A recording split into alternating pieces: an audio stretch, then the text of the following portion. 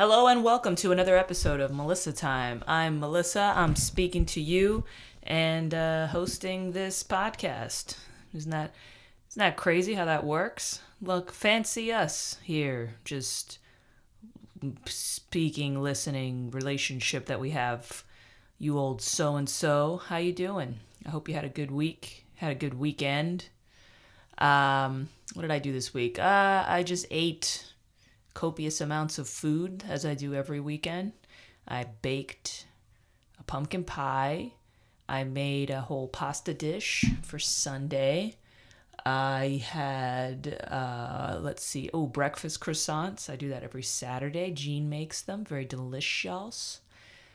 We've been making a type of breakfast sandwich that we actually tried at this cafe around here in Austin. And it's basically just bacon, egg on a croissant with a honey Cholula sauce. And it's about, you can go 50-50 honey Cholula, mix it up, and it's probably going to be more honey than Cholula. So just once you do 1 part honey to 1 part Cholula, just keep adding honey until you kind of hit the levels that you prefer, which is really the secret of cooking. It's an interesting thing about cooking that there are so many cooking YouTube channels and television shows and recipe blogs and all this stuff. But the fact is, every household develops their own palate. And I don't know whose palate in the household is based on. I think it probably varies. Maybe there's a dominance hierarchy. Whoever makes the most money, that's the amount of salt you're going to have in your food every day, is whatever that person likes, because they're bringing home the money to buy the salt or whatever. Or if it's maybe like egalitarian, or maybe it's just something that happens organically, whatever you're more likely to do. My point is, recipes for the most part are not really the recipe of the thing that you're gonna like towards the end. You're gonna end up tweaking things a little bit, unless you have a really basic palate. I don't know. I think so far there's 2 kinds of palates. There's people who like bright tastes. They like white vinegar. They like white sugar. They like bleached flour kind of pastries. They like bright cherries and let's see what else. White pastries like what do you call those? Like macaroons, and I don't know. There's just something. There's a kind of palate where it's just you like things that are just very uncomplicated. Is how I can like. They're bright, uncomplicated flavors that combine into like almost like primary colors. But then there's people like me who like to eat anything that kind of reminds you of mud, basically. And that's what I like. So when I was drinking alcohol, I liked rums and whiskeys, right? I love black coffee. I know a lot of people say they like black coffee, but I love completely black, dark roast Americanos or espressos, right? Like I just like dark shit, like things that taste like something that's been run over by a tire a few times, like burnt rubber. I just like it. I like dark cinnamon brown sugar, like dark brown sugar. I like burning things a little, depending on what you're making. Sometimes that's good. Like if you sear meat, I like when it has like that crusty. I don't know why. Okay, I think it's kind of an acceptable level of pica. Pica, that thing that sometimes happens to kids where they start eating paint off the walls and dirt off the floor. Like it's just something that I don't know where that comes. I don't know if that's psychological or biological in origin, but it's just something that happens to certain kids. Pica. I don't know if you know about that. But yeah, it's like a way of having pica, but with food. The closest to paint and mud that a food can taste, that's what I kind of like. Lead, I don't know. Asbestos, all that good stuff. What happened to asbestos? Is that something that still happens to people? I guess we would know based on the amount of violent crime that's inexplicable happening somewhere that just so happens to be next to a highway or something where kids grow up breathing in, the same thing that you'd breathe in if you lived in a shipping container, basically. That's lovely stuff. So basically, if you grew up in the Bronx or, Schenectady, New York, some bullshit like that, or I think a Native American reservation, right? Don't they put down a bunch of energy plants and shit next to them? I don't know. The better to fuel their casinos with, I guess. Anyway, so yeah, this weekend I did some comedy, did a lot of eating. I love it. And read a lot of news. What's on the news? Let's see. The news, baby. Yeah. Doopy doopy doo. Doodle. Oh, did you read about that thing that they're making basically like a giant slingshot into space? Space. What the hell are we even doing? I completely understand the urge to go to space. I don't actually think it's completely all about rich people trying to evacuate this burning planet or anything like that. I'm not sure that explains the whole thing, because I think a lot of people would think it's pretty cool to go to space as a species, It'd be something you'd really appreciate. You'd be like, wow, we're going to space now. Hell yeah. We've dreamed about this for centuries. Before the planet was on fire. Oh my God, and here goes the millionaires and billionaires, and then Jeff Bezos, go to space because fucking stay here to help us. We were thinking about going to space way before we ever talked about climate change. We dreamed about that forever. That's that old-timey movie, whatever it's called, with the moon. You get a rocket shot into the moon. That old classic, Criterion Collection classic. Isn't it the Criterion Collection? I have no idea. I don't know. Yeah, I mean, we've been thinking about fucking shooting the moon with a rocket right in the face ever since the 19th century, at least. Even before that, we've always wanted to go to space. Even before we knew what space was. It's not just... Somebody's always trying to mess up your perception of the world with some stupid ass narrative so that you buy their product, click on their shit, donate to their cause, blah, blah, blah, blah, blah. Not that there's not a lot to be concerned with about the planet, right? But, I'm just saying the desire, the wish to see space travel accomplished, that goes beyond just some cowardly trillionaire trying to evacuate the earth or something because it's about to explode or something. It's just something that sounds cool as hell. Go off into the stars finally. We gotta get it moving. We gotta get out into the stars. Don't you know the universe is expanding?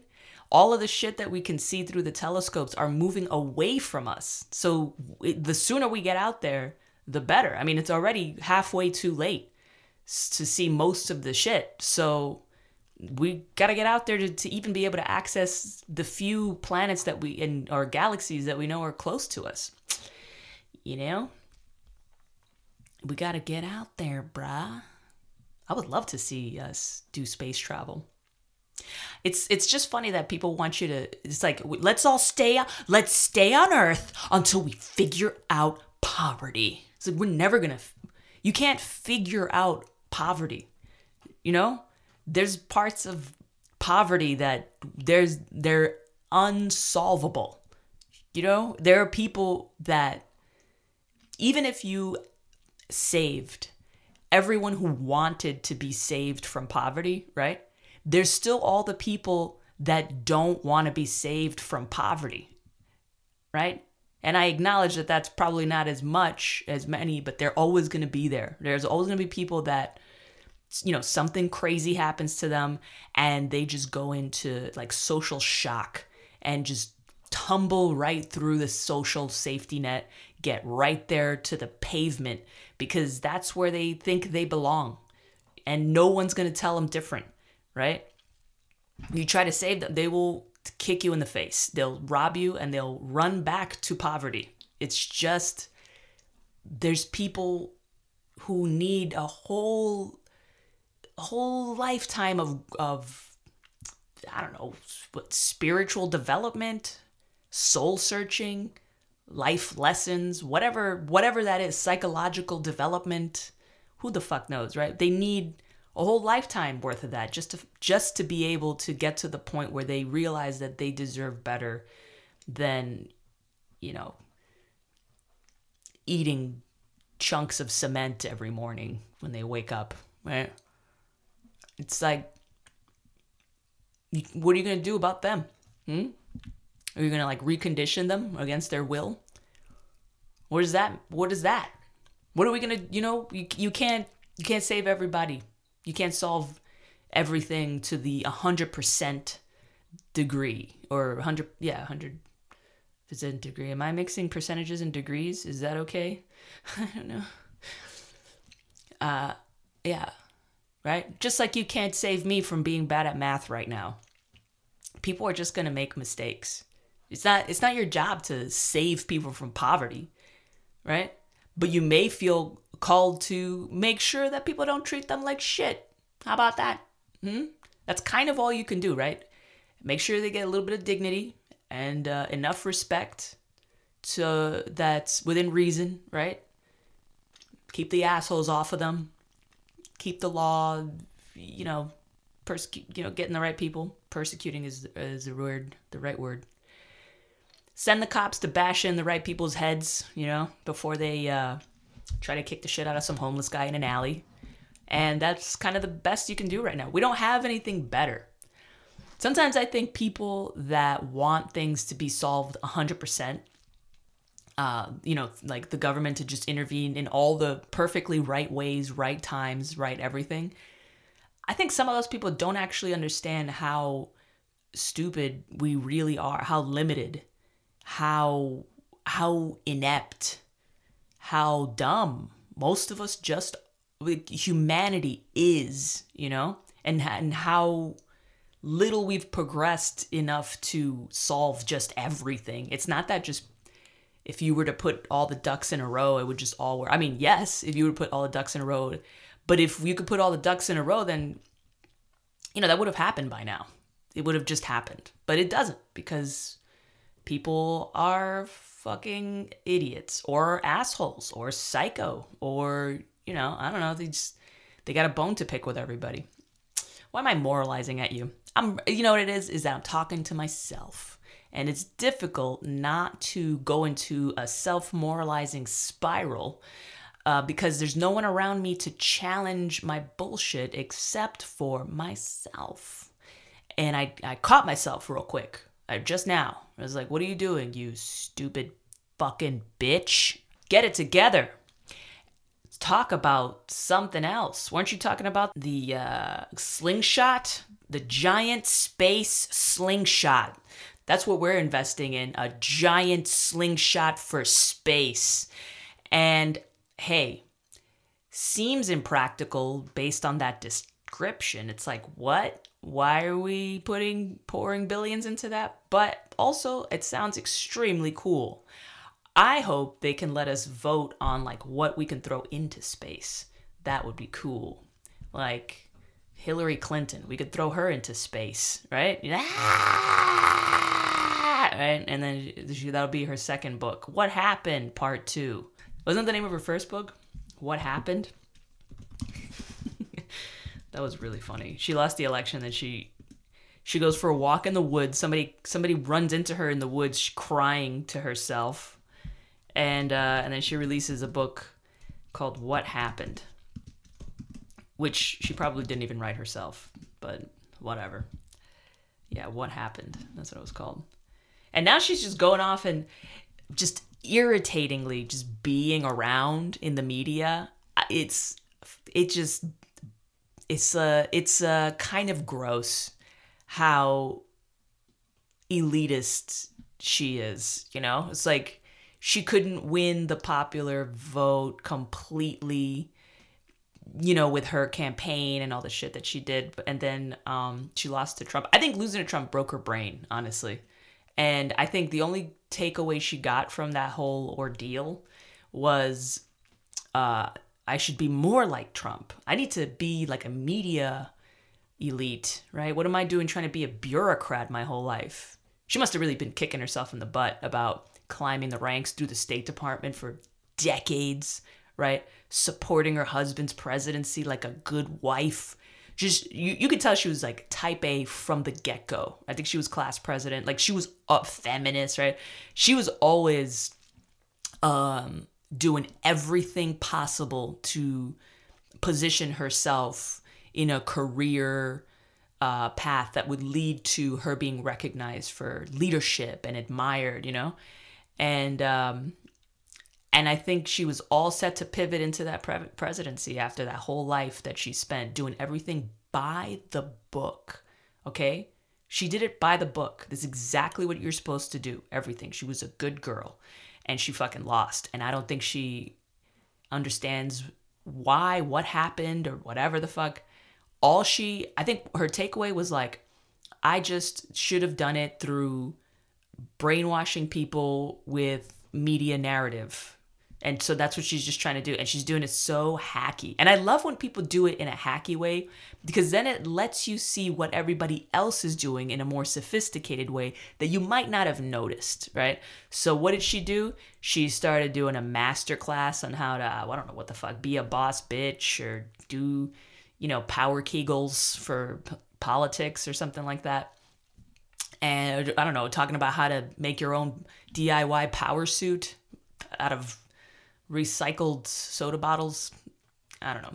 But then she did a masterclass, tons of social appearances, right? She recently did her own documentary about strong, amazing women, of which her daughter and herself are the main protagonists, and plus all of her rich and famous, brave friends like the Kardashians and all that. Oprah, I don't know if she's in it, but you know, it's just like that kind of shit.